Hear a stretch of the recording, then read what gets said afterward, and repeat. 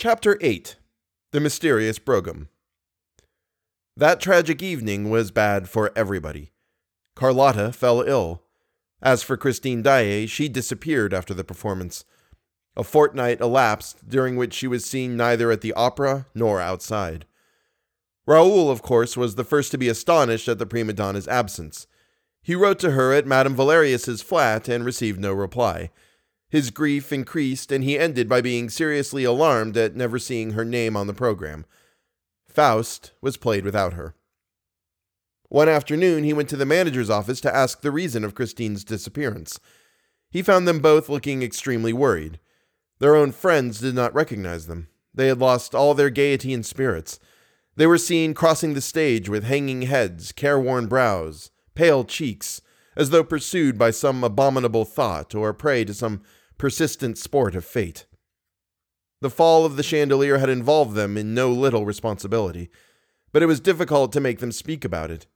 The inquest had ended in a verdict of accidental death caused by the wear and tear of the chains by which the chandelier was hung from the ceiling.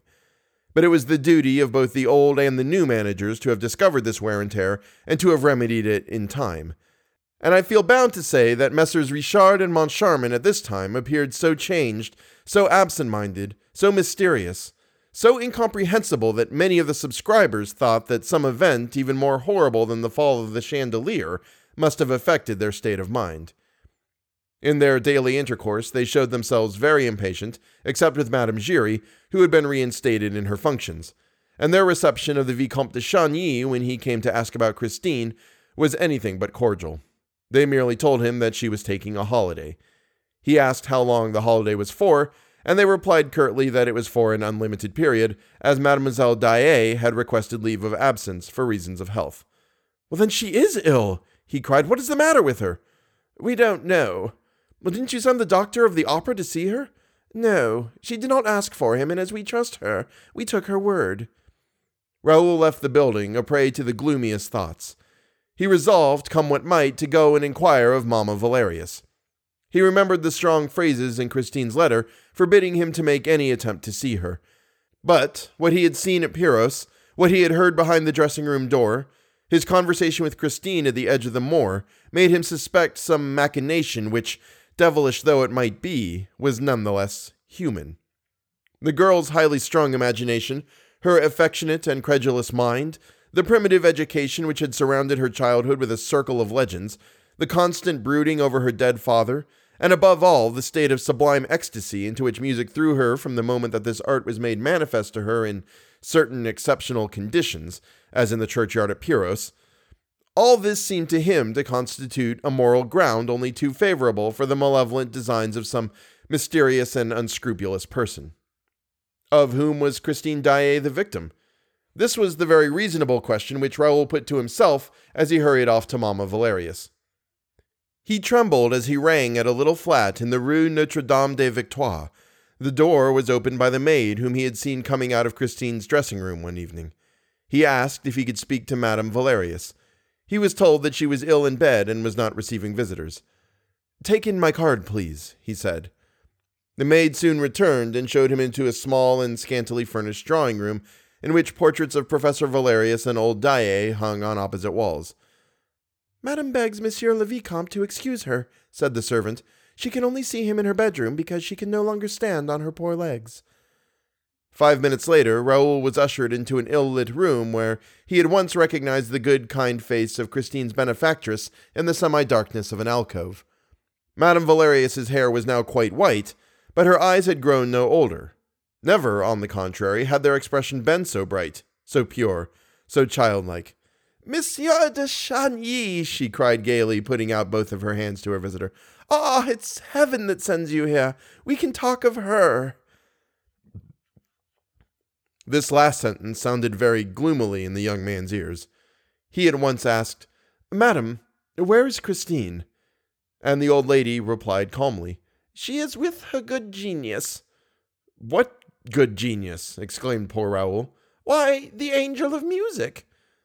The Viscount dropped into a chair. Really? Christine was with the angel of music? And there lay Mamma Valerius in bed, smiling to him and putting her finger to her lips to warn him to be silent. And she added, "You must not tell anybody." "You can rely on me," said Raoul. He hardly knew what he was saying, for his ideas about Christine, already greatly confused, were becoming more and more entangled, and it seemed as if everything was beginning to turn around him, around the room, around that extraordinary good lady with the white hair and forget-me-not eyes. I know I can," she said with a happy laugh. "But why don't you come near me, as you used to do when you were a little boy? Give me your hands, as when you brought me the story of little Lottie, which Daddy Daae had told you. I am very fond of you, Monsieur Raoul, you know, and so is Christine, too." "She is fond of me," said the young man.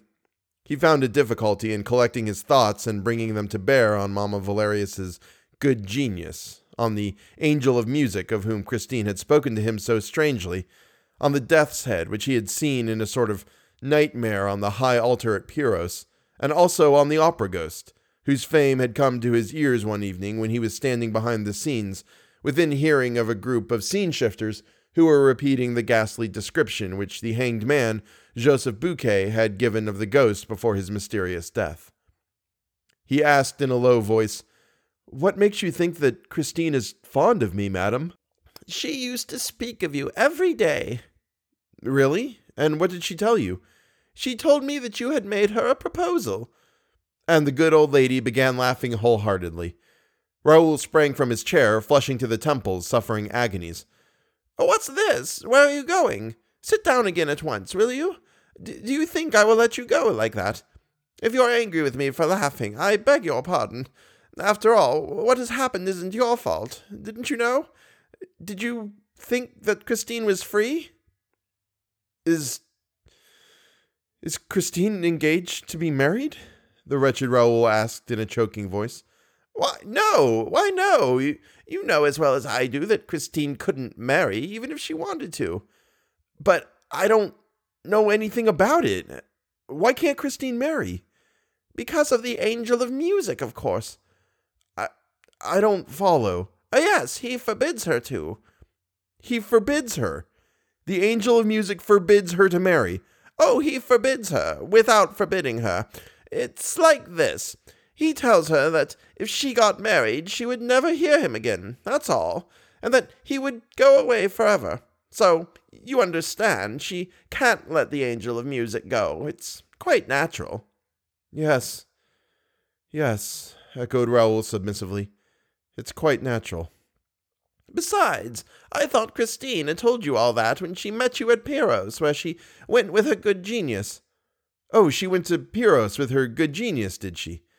"That is to say, he arranged to meet her down there in Pyros churchyard at Daae's grave.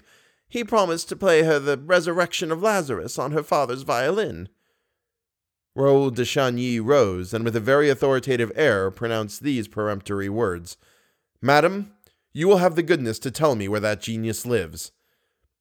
The old lady did not seem surprised at this indiscreet command. She raised her eyes and said, "In heaven." Such simplicity baffled him. He did not know what to say in the presence of this candid and perfect faith in a genius who came down nightly from heaven to haunt the dressing rooms of the opera.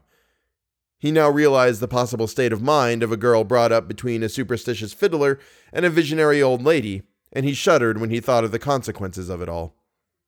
"Is Christine still a good girl?" he asked suddenly, in spite of himself. "I swear it as I hope to be saved," exclaimed the old woman, who this time seemed to be incensed. "And if you doubt it, sir, I don't know what you are here for." Raoul tore at his gloves. "How long has she known this genius?" "About 3 months. Yes, it's quite 3 months since he began to give her lessons." The Viscount threw up his arms with a gesture of despair. "The genius gives her lessons! And where, pray?" "Now that she has gone away with him, I can't say, but up to a fortnight ago it was in Christine's dressing room. It would be impossible in this little flat. The whole house would hear them, whereas at the opera, at 8 o'clock in the morning, there was no one about, do you see?" "Yes, I see, cried the Viscount. And he hurriedly took leave of Madame Valerius, who asked herself if the young nobleman was not a little off his head. He walked home to his brother's house in a pitiful state. He could have struck himself, banged his head against the walls. To think that he had believed in her innocence, in her purity. The angel of music. He knew him now. He saw him. It was beyond a doubt some unspeakable tenor, a good-looking jackanapes who mouthed and simpered as he sang. He thought himself as absurd and as wretched as could be. Oh, what a miserable, little, insignificant, silly young man was Monsieur le Vicomte de Chagny, thought Raoul furiously. And she, what a bold and damnable sly creature. His brother was waiting for him, and Raoul fell into his arms like a child. The Count consoled him without asking for explanations, and Raoul would certainly have long hesitated before telling him the story of the Angel of Music. His brother suggested taking him out to dinner. Overcome as he was with despair, Raoul would probably have refused any invitation that evening if the Count had not, as an inducement, told him that the lady of his thoughts had been seen the night before in company of the other sex in the Bois. At first, the Viscount refused to believe, but he received such exact details that he ceased protesting. She had been seen, it appeared, driving in a brougham with the window down. She seemed to be slowly taking in the icy night air. There was a glorious moon shining. She was recognized beyond a doubt. As for her companion, only his shadowy outline was distinguished leaning back in the dark. The carriage was going at a walking pace in a lonely drive behind the grandstand at Longchamp. Raoul, dressed in frantic haste, prepared to forget his distress by flinging himself, as people say, into the vortex of pleasure. Alas, he was a very sorry guest, and leaving his brother early, found himself by 10 o'clock in the evening in a cab behind the Longchamp racecourse. It was bitterly cold. The road seemed deserted and very bright under the moonlight. He told the driver to wait for him patiently at the corner of a near turning, and, hiding himself as well he could, stood stamping his feet to keep warm. He had been indulging in this healthy exercise for half an hour or so, when a carriage turned the corner of the road and came quietly in his direction at a walking pace. As it approached, he saw that a woman was leaning her head from the window, and suddenly the moon shed a pale gleam over her features. Christine!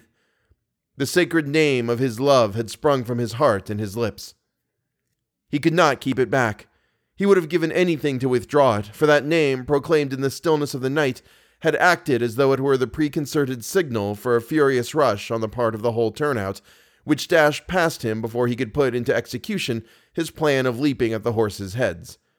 The carriage window had been closed, and the girl's face had disappeared, and the brougham, behind which he was now running, was no more than a black spot on the white road. He called out again, "Christine!" No reply, and he stopped in the midst of the silence. With a lackluster eye, he stared down that cold, desolate road and into the pale, dead night. Nothing was colder than his heart, nothing half so dead.